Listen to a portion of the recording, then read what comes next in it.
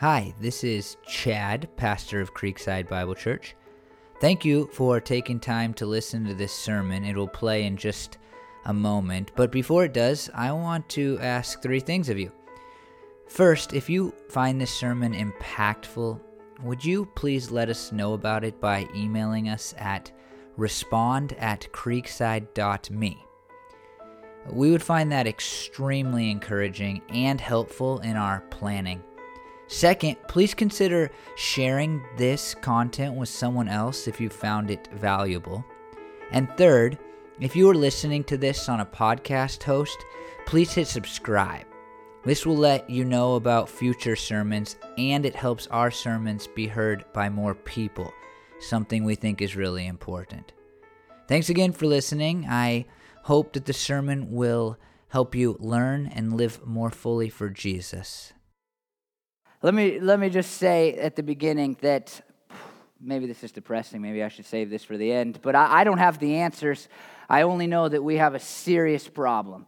And that's why this sermon series is getting preached. I feel pretty passionate about the things that American Christians are doing wrong when it comes to politics, which will drive today's service slightly. But even more, the rest of the series, how we respond to government. We are wrong.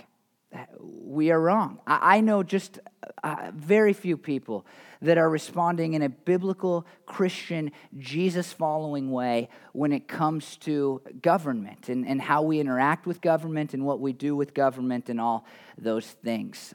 I've known for a long time that we have a real problem when it comes to how Christians are interacting with government and politics. It's been something that I buy books on when I see them. I feel passionate about. I know that I knew, I guess, for a long time, years, like 10 years now, that at some point I would write about it. I haven't done that yet, but currently I get to preach on it. I've never really publicly spoken about these things except to individuals over coffee and things like that. I think that we are doing it incredibly wrong. And I think, let me just be honest with you, that if you don't like the political climate that you currently see in our country, it's because we've been doing it wrong for so long. And I think that we who are Christians are in large part to blame if you see a problem with our current political situation. It's because we have been doing it wrong. And you will see in the words of Jesus this morning, I believe, if it doesn't convict you, I did this sermon wrong. I mean, that's what it comes down to. If it doesn't bother you a little, then I did this sermon wrong. If you don't go, oops, then I did this sermon wrong. Because I think that Jesus' words are so profound, given what I see when I look around at the American Christian culture and how it responds to politics and government. I know it wrong for a couple of reasons. I've read the Bible. That's one. And when I look at how Jesus interacted with government, it's vastly different than how his followers interact with government. And then when you look at how the early Christian church interacted with government, it is vastly different than how American Christians interact with government today. And we claim that we want to model our lives after Jesus, and we claim that the early church did some good things. In fact, they changed the world. You sit in a church today because early Christians, early followers of Jesus did certain things so powerfully and so profoundly that the world couldn't help but say, wow, there's something about that. I better explore this Christianity thing. And part of it was how they responded to government. But today it's different, is it not? When people think about Christians and government, they get very angry. And in fact, they point at our response to government as one of the great negative things about our faith. I think that when this became a passionate subject to me, I just was thinking about when I was like, we're doing this wrong. I think it's after I read the book, What's So Amazing About Grace. And in that book, Philip Yancey, a book that if you've never read it, oh my, go pick it up today. I see it at Goodwill a lot. I don't know what that says about it, but you can find it there a lot. I think he just sold so many copies. But he talks about a meeting that he had with Bill Clinton. And he went to the White House, he met with Bill Clinton. I think they drove around in one of the presidential cars while Bill Clinton was president. And he quotes Bill Clinton as saying this thing. In fact, he wrote the book, I just learned this week. He wrote the book because of his interaction with Bill Clinton. What's so amazing about grace? He wrote it because of Bill Clinton. Here's what Bill Clinton said. I've been in politics long enough to expect criticism and hostility, but I was unprepared for the hatred I get from Christians. Why do Christians hate so much? We're doing something wrong. I want to just put up a few pictures. I've been saving Facebook posts. Some are too vulgar probably to get up here, but here's one I just saw this week. America's first family, first to be scandal-free in 30 years, no drunken children, totally wholesome family. Hated by most white Christians because of the color of their skin. Now, let me pause and say I disagree with the sentiment. I don't think Barack Obama is hated by most white Christians or a lot of white Christians because of the color of his skin. But I do think he's hated by a lot of white Christians because of his policies. And I don't know, when I read the Bible and when I study the life of Jesus and when I look at the early church, that they were known for hating anybody. Even, in fact, the rulers over them who were evil men beyond any type of evil that we can imagine getting into our White House still in our current political culture. But we are known by outsiders as the people now who hate Barack Obama. They think it might be because he's black, but I think it's probably because we disagree with some of his political stances. One not being that of Nero, which was to kill Christians by lighting them on fire. Yet none of the early Christians seemed to write about how they hated Nero. And none of the people outside of Christianity wrote, oh, by the way, you know what Christians are known for? They're known for hating Nero. No, in fact, the early Christians, as they were persecuted, were known for facing death fearlessly. It was written to them about early Christians that when they died in the Colosseum, that the look on their face was one of total peace and joy. And it was written of them that they totally believed in the afterlife. But it was not written that they were known for hating Nero or any of the other Roman rulers that were so bad. Or how about this picture? Evangelicals, notice the caption, evangelical Christians, that's us at this church, the majority of us, are selling out faith for politics. Just that line could be written, just that it could exist in the world, that we would sell out our faith for our politics, says that we are doing something wrong. And if you ask the majority of your friends who aren't Christians, they would tell you it's true. This isn't one guy on one blog. Go talk to a non-Christian. Ask them, do you think we're selling out our religion for our politics? And they'll say yes. Or how about this? This is so depressing. Support for Trump sparks rift among evangelicals.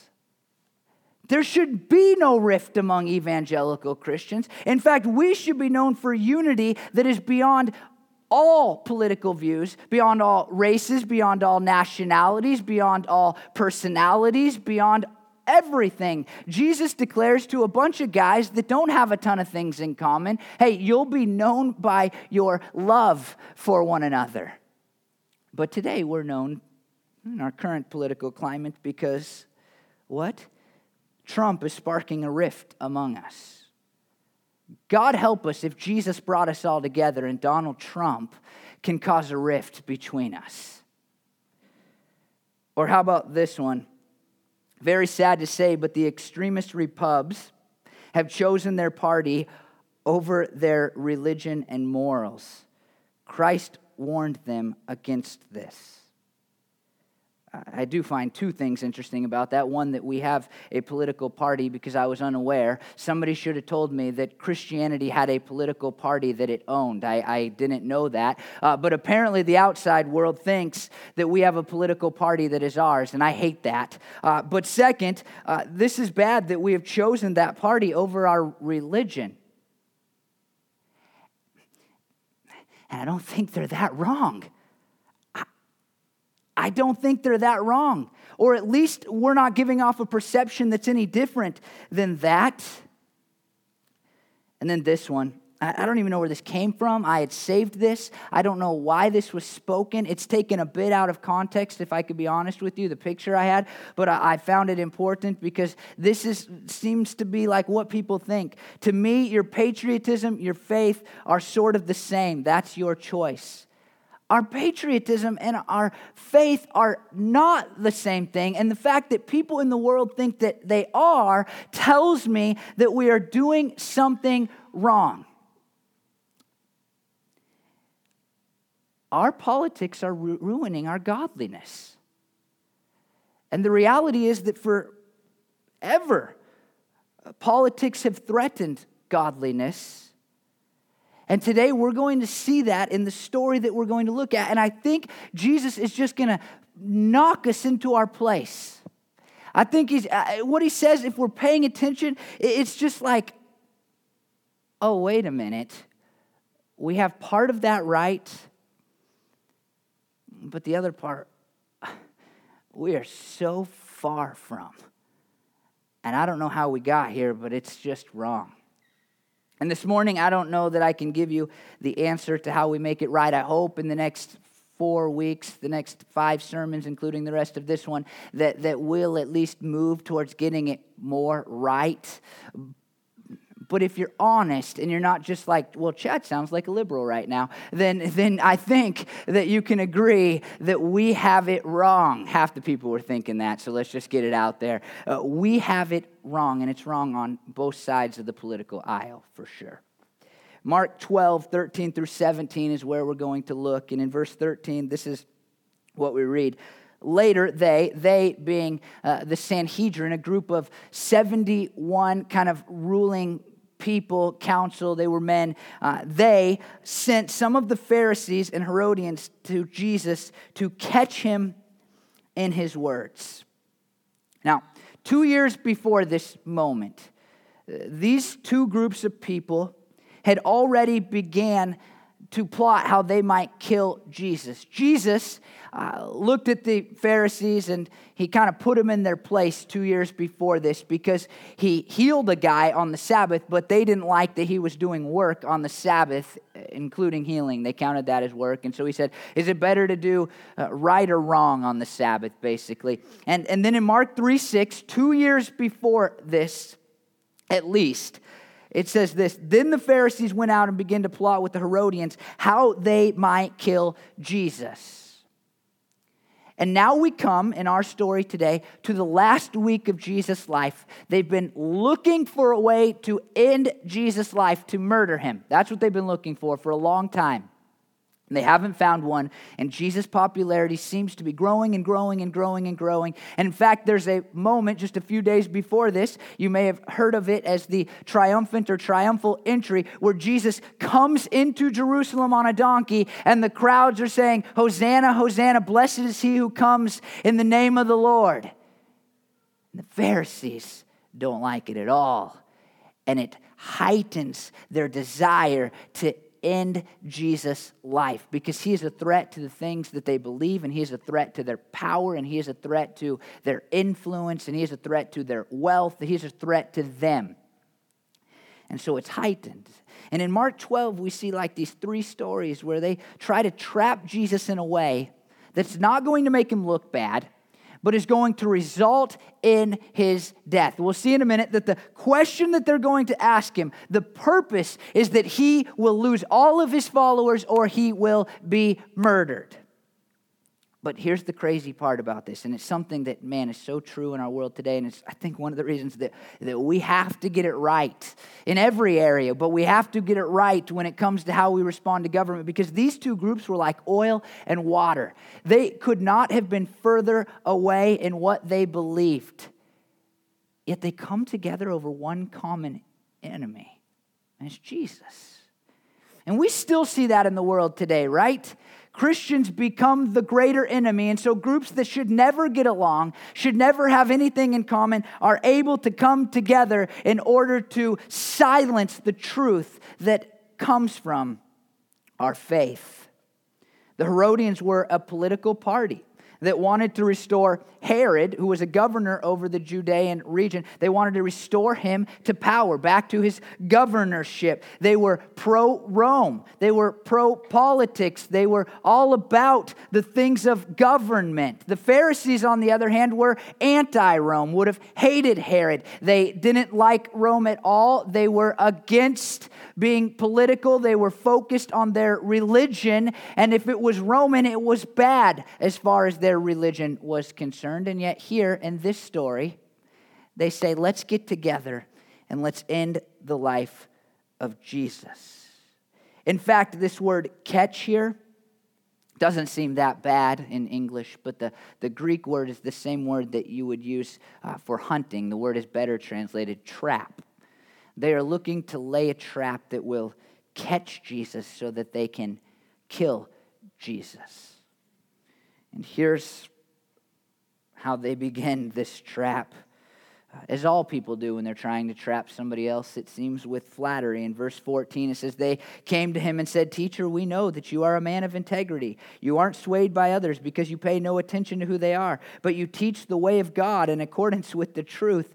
And if you know these two groups and how much they hate Jesus, then you know that this was said through their teeth, and they probably struggled to get it out, but they want to flatter Jesus in a way that points him that moves him towards having to, tell the truth.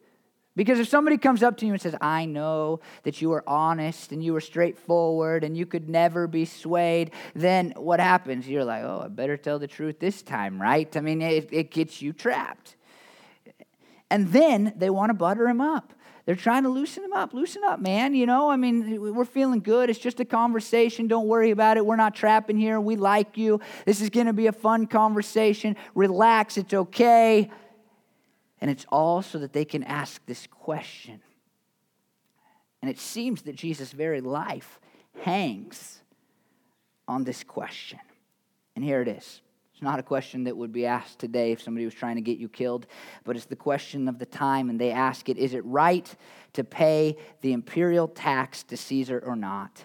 Should we pay or shouldn't we? But Jesus knew their hypocrisy. Why are you trapping me, he asked. Now here's the deal. This tax was a poll tax, started in 6 AD. Basically, the tax was on your breathing. You took a breath, if you're alive, if you have a head, it was also called a head tax. If you have a head, then this tax applied to you. It wasn't based on if you owned property or if you collected an income or if you had a business or anything that we are used to when it comes to being taxed. This was like, you're alive, you're going to pay this tax. Began in 6 AD, like I said, and it was 1 denarius a day, or a year, which is 1 day's wages a year the government was going to take from you. Now, it is, at the time of Jesus, like the political question. I mean, it is like the most controversial subject that they could have brought up in their community. And right when the tax came, you may have heard of a guy named Judas, not Iscariot, the one who betrays Jesus, but Judas Maccabeus. You may have heard that term somewhere along the lines if you are a part of church, been around church. But Judas, when this tax came, led a rebellion because he saw this tax as a question or an affront to the sovereignty of God and a doorway to slavery. That's bad, right? And so he starts this revolt that ends up with a lot of people dying as the Romans squash it. But right from the beginning, right when Rome is like, hey, we're going to take a census and we're going to tax all of you who are living 1 day's wages per year, revolt. Now, a few decades later, Jesus is on the scene, hanging out. It's still highly controversial. And in fact, it stays so controversial that in 66 AD, the Jewish people will revolt against Rome again, and the very first thing they will do in that revolt, you want to know what it is they mint their own coins. And they say, we're not paying your taxes, we're going to have our own currency. And in 70 AD, Rome obliterates Jerusalem. And it's in large part because they wanted their tax money from the Jewish people. And so Jesus, right in the middle, from 6 AD to 66 AD. Here we are, somewhere around 30 years after it began, and 30 years until the Jews will revolt again. He's on the scene, and they ask this question. And here's what the two outcomes are, apparently, for Jesus. If he says, yes, you should pay the tax, then most of the people, or a lot of the people who are following him, are going to say, you can't be the Messiah because our Messiah came to lead a political revolution. So you can't be him. And B, Jesus had a lot of revolutionary people following him. They were called zealots, and all of those zealots were going to be very upset, and they were going to walk away. They were going to walk right away from him. They would no longer be followers of Jesus because they were actually the only group that didn't pay the tax at this time. They were adamant about not paying tax. Everybody else like, well, I don't want to get in trouble, or I don't, want to make Rome angry, so we'll pay. But the zealots, a lot of whom were following Jesus because they thought he was the Messiah that was going to overthrow Rome, they're like, there is no way that we are going to pay that tax. And so they'll go away. Or, other side of things, if Jesus says, no, don't pay the tax, the Herodians are there to go report it to Caesar, and then Caesar comes and he says, wait, you're starting insurrection, I'm going to kill you. And Jesus gets killed. So you can see the dilemma here.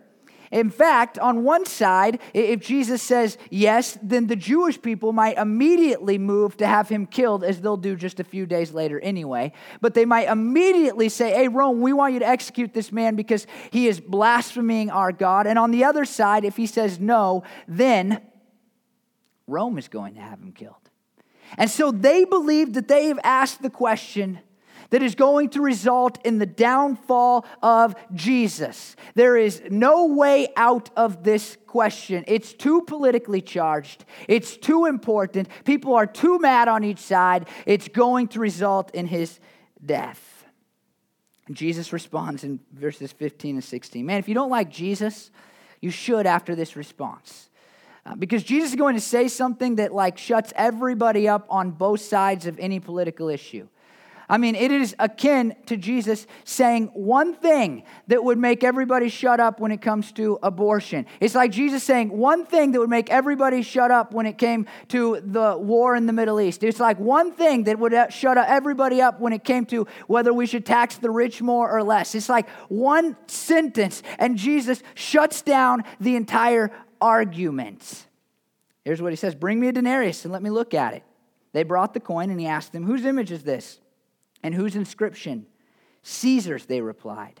Then Jesus said to them, this is it, this is the brilliant line. Give back to Caesar what is Caesar's. Now, this denarius was two-sided, as all coins are. And the denarius had a picture of Tiberius, the Roman Caesar at the time, on one side. And with that inscription, it said, this is Son of the Divine. Now think about that. We believe that Jesus is Son of the Divine. And now here's this coin that's been given to him. And it says on one side, Son of Augustus, basically, who was divine, Son of the Divine. On the other side was probably a picture of his mom, Livia. And it said above it, High Priest. This coin, for Jewish people, and I would even say us alike today, was a mobile idol. I mean, they are declaring things about Caesar and his mother that are true only now of Jesus, and in the Jewish world were only true of the coming Messiah and their high priest. They had a high priest. This is a walking idol. It doesn't walk. This is an idol that you walk around with. And so you can see even more in this moment that this is so politically charged, because it's like, is Jesus going to support idolatry? Is he going to support idolatry in this moment? Because if we're, and interesting, by the way, Jesus doesn't have one of these on him, one of these mobile idols. I find that so fascinating. He has to find one in the crowd, but it's a mobile idol. And Jesus just says this thing that's so profound. He says, let Caesar have his idols. Let Caesar have his coins. He made them. In fact, in that world, it was believed, it was thought of. We don't think of it like this because we don't have a dictator or an emperor, but it was like those are his coins. We just get to use them. He was the only one, the emperor, the Caesar of Rome, that could actually have coins minted, that could produce currency. And Jesus just says, it's an idol, sure, but you can give it back to the guy who owns it. I mean, you can envision this, right? You can get a picture of this. If somebody said, hey, here's my idol, you'd have every right to give the idol back. Here you go. If you want it that badly, sure, go ahead and take it. And that's what Jesus says, and in doing so, he says a sentence that I would never have enough time to study, to be honest with you. Books are written on this sentence and the next sentence, lots of them. Because we all can see, I think, just in reading it, that the implications go far beyond just paying taxes. It says something about how we are to respond to government. And here's some things that I want you to know before I launch into the next part and perhaps make you more angry than you already are.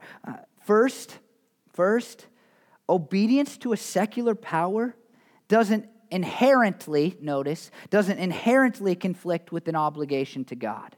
There are times when obedience to a government conflicts with an obligation to God. That will be our final sermon in this series. We'll talk all about that. But just simply being obedient to government does not mean that you are being disobedient to God. When you drive down the road and you make a decision to go the speed limit, you aren't making the president the idol of your life. You with me? That could be a belief. It'd be a weird belief, but that could be a belief, right? Another thing. Listen to this, because you're maybe going to feel like I'm saying this in just a few minutes, but listen to this. You don't need to avoid governmental or political things altogether. What I'm about to say, what Jesus, I think, is about to say to you is not, you can't be involved in politics. You can't have an opinion on politics. You can't vote if you really love Jesus, if you really love me. This isn't that we avoid government altogether. In fact, we'll see next week that government has been given for our good, even the bad ones. And so Jesus doesn't say, hey, you can't be obedient. In fact, he says you can be obedient to governmental powers and still love me. And he says you don't have to avoid government and political things altogether. And I would add, have a political opinion. Have a well-informed, researched political opinion. But that was just me, not Jesus. Have a political opinion. And then this one. Our response to government is a part of our response to God. That's a big deal. We believe separation of church and state. In our denomination, we have perhaps the strongest statement of separation of church and state that you'll ever read in print. We also have a denomination that doesn't seem to want to practice that, but now I'm in trouble. But that's the reality, is that we have like the strongest statement about separation of church and state. We believe in those things, but what that kind of has led to in our country, because we're like church, state, separate, is something that Jesus is going to tell us to avoid in this next line, and that is forgetting about God when we think about how we respond to politics and government. Jesus shows us that our obligation to government, what we do when we respond to government, how we vote, how we think about politics, it all needs to be under our relationship with God. It's a part of it. Jesus just could have said, paid it. But he wants us to remember that this is a spiritual thing he's talking about. It's not just you have politics and you have God. It's you have politics underneath your relationship to God. And that's exactly what he says. Oh, and by the way, pay taxes. That's another principle that we need to remember here. And pay taxes even if you don't like the laws, because they didn't like the laws. Pay taxes. Whose inscription is on our money?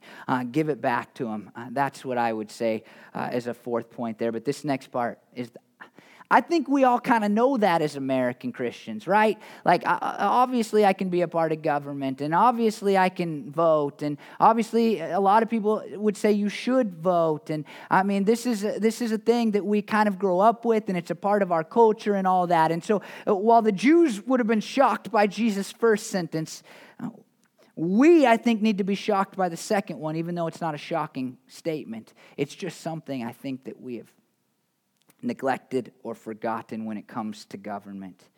And this is what he says. And to God, what is God's. Give back to Caesar what is Caesar's, and to God what is God's. And to God what is God's. Now, there's a bunch of things that are really, really important. First, theocracy isn't the goal. Theocracy meaning just a nation that is governed solely by God. The Jews had that for a little while when they were wandering around in the desert while they had judges before they had a king. We will have that again someday when Jesus returns. God will be in the center of the holy city and he will be in charge. But right now, that's not the goal. Another thing that you need to see that says this is not, and that is that we place God underneath the state. Now, most Christians don't think that, obviously, but there has been groups, that claim to be Christian-like in the history of our world that would say God goes underneath state. Look, they would say, give to Caesar what is Caesar's, and then, this is how it would be worded, and then give to God what is God's. That's probably most famously has been done by a group called the Nazis, who said, we have our government, and the church will say, well, we'll tell the church what to do. Our God will go under our government. Number 3, and this passage has been used for this in the past, that God and state are equal. God and state are equal. And in fact, in the history of the church, this has become a real issue. You had a religious leader and a political leader. A religious leader who told people what to do spiritually, and then a political leader who told people what to do in everything else. And you saw two sides of your life. Well, I serve God over here, and government over here, and God over here, and government over here. That is not the goal. And I would add this, I didn't write this one down, but it's something that it came across my radar. In the history of the church, we've also seen this idea that we have one ruler of state and church. The King of England is also head of the church, high priest. And this is not something that Jesus would allow, given what Jesus has said here. What Jesus does say is give Caesar his money and God your lives. And it's fascinating because if you were to go all the way back to the beginning of our Bible, Genesis 1:26 and 27, we read this. Then God said, let us make mankind in our image, in our likeness. So God created mankind in his own image. In the image of God, he created them. Male and female, he created them. The coin, it has the inscription, the image, the likeness of Caesar. But we, created humanity, have the inscription, the image of God upon us. What Jesus says is you give to Caesar what is Caesar's. You give to the government what is the government's. You give to politics what is politics. But remember that you are entirely mine. You see, while we would never think, well, it's God and government separately, I think that is how we have treated it in American Christianity and the modern world. We have said, I will give to God what is mine. He has my Sunday mornings and some prayers and all of that. And I will act however I want when it comes to politics and getting what I believe is right pushed forward. And that is not the point. You give to Caesar what is Caesar's, but your entire lives are God's, including what you do with politics and how you respond to government. We are getting it wrong. This is what he says, give to Caesar what is Caesar's, give to God what is God's. And if I could add a sentence, because it's really important and it's the forgotten part, do not give to Caesar what is God's. And we have. The Pillar New Testament commentary said, one cannot consider political and civil duties apart from faith, but only as expressions of the prior and ultimate claims of God. The NIV Life Application commentary says, each Christian must know where to draw the line between the things that are Caesar's and those that are God's, and, notice this line, act responsibly, notice it when I can read it, act responsibly, thank you. Let me try one more time. Act responsibly and vigilantly to see that it is not crossed. Act responsibly and vigilantly to see that you don't cross the line, that you do not give to Caesar that which is God's. And this is the problem. Because we've given so many things to Caesar that are God's. We've given our hope to the president. I hear people say things like, if that person is elected, everything is going to go terribly. Oh, so you've placed your hope in a presidential candidate then. My hope happens to be in Jesus, but, good luck with that. One author said that a whole transformation of values can change our world. Christianity can change the world, but we seem to think that a political force, a political party, a political candidate can change the world. Or just right along the lines with that, security. We're like, well, I'll be just so secure and I'll be stable and I'll feel good if one candidate gets elected and not the other. My hope, my foundation is built on Jesus' blood and righteousness, not anything else. But good luck with your candidate. Some people have placed their morality in a political party or in what government says is right and wrong. And there's almost this idea that I see, and especially young Christians, it's like, well, it's allowed now, so it must be good. My morality is found in the Word of God, not in what our government says is right or wrong. And if your morality is based in what government says is right and wrong, then you have the wrong morality, and it's not a very good one, frankly, because there's a lot of things that are legal that are not right. Some people have given their devotion to a political party. Some people have given their passion to a political candidate. And our love and our passion and our devotion are all supposed to be given to the God that we serve. So I'll say again, give to Caesar what is Caesar's, give to God what is God's. Do not give to Caesar what is God's. But most of you, if you're Christians, you would say, well, wait a minute now. My faith is dictating what I do politically. And so I'm in the right, but I still think you're in the wrong, and I want to tell you why. If your first thought is he probably deserved it when you hear about a black man's death, then you have given to Caesar that which is God's. Do you hear me? If your first thought is he probably deserved it when you hear of a black man's death, then you have given to Caesar that which is God's. If you have given up a biblical morality for the sake of a liberal agenda, then you have given to Caesar that which is God's. If you care more about keeping Mexicans out of the United States than you do getting them into heaven, then you have given that which is Caesar, that which is God's to Caesar. You hear me? If you care more about building a wall so they cannot get into this country than you do about getting them into heaven, then you have given to Caesar that which is God's. There is no question about that. If you slander politicians and not just their policies, then you've given to Caesar that which is God's. If you are fearful at all about what will happen if one candidate gets elected and not the other, then you've given to Caesar that which is God's, because your hope should be built on nothing less than Jesus' blood and righteousness. If you are more willing to offend, to push your political stance than you are to talk to somebody about Jesus, our Savior, then you have given to Caesar that which is God's, and you are wrong. The problem is not that we don't give to Caesar what is Caesar's. We do that in America. And we give a lot of things to God's, but we have given so many things to Caesar that are only rightfully our God's. I want to put one more up here. One more image before I close this.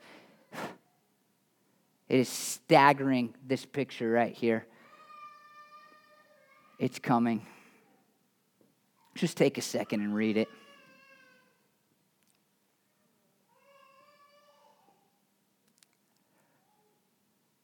Dinesh D'Souza is, in fact, one of the great modern Christian apologists. He is a man that defends and debates Christianity as well as almost anybody in our nation. He, in fact, wrote a book that is an incredible book, and I will not discredit the quality of that book because of his words here. But he wrote a book called What's So Amazing About Christianity, and then he seemed to have forgotten. This is garbage. This is satanic. This is trash. This is evil. This is giving to Caesar that which is rightfully God's, and it has no place in Christianity. Now look up here. Look up here. Have a political opinion. Vote. Support a politician. I don't care. It's connected to your godliness. I would offer, make all of your political views to the best you can godly political views. It's pretty impossible if you fall into, if you try to pick a party, but do your best. Share your political opinion with people. I don't care. But do not give to Caesar that which is God's. It is hurting. It is, in some cases, ruining our witness to this country. Because they look at us and they go, they've replaced love with hate because they don't like how people vote. You give to Caesar what is Caesar's, you give to God what is God's, but do not give to Caesar that which is God's. Let me pray for us in our country. Lord, man, I hope people are convicted. It's stupid, Lord. It seems like half the Christians I know, Lord, are just angry about politics, and half the Christians I know forget you when it comes to politics and government. And Lord, I don't know, just return our Christianity here, Lord, in our nation to a place where we are not known for being political jerks, but we are known once again for being passionate followers of Jesus. I pray that once again, Lord, we would be known for moving morality forward and not a political agenda. I pray that we would be known, God, for loving people of all races, God. I pray that we would be known for loving our enemies, God, let alone our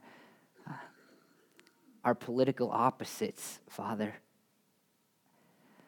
I pray, God, that we would care about our government leaders, that we would not slander them, but we would pray for them.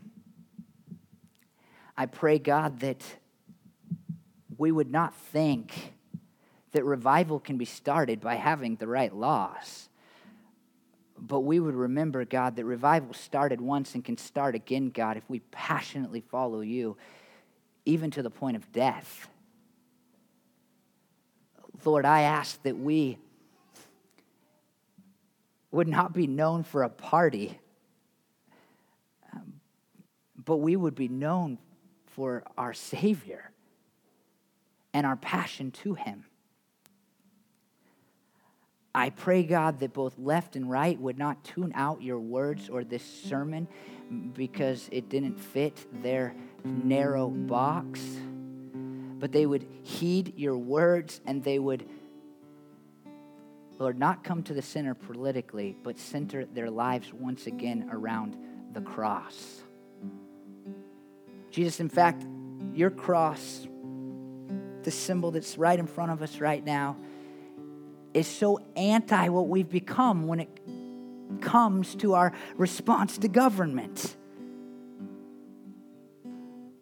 You didn't start a political takeover.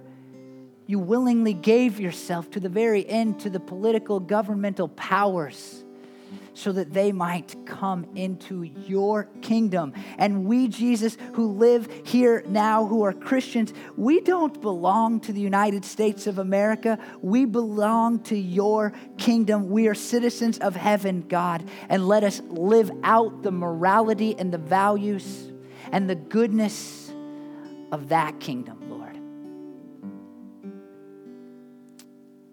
Jesus, we got it wrong. We got it wrong. We're getting it wrong. And I want us to change and get it right. Because I don't care who is president, Lord.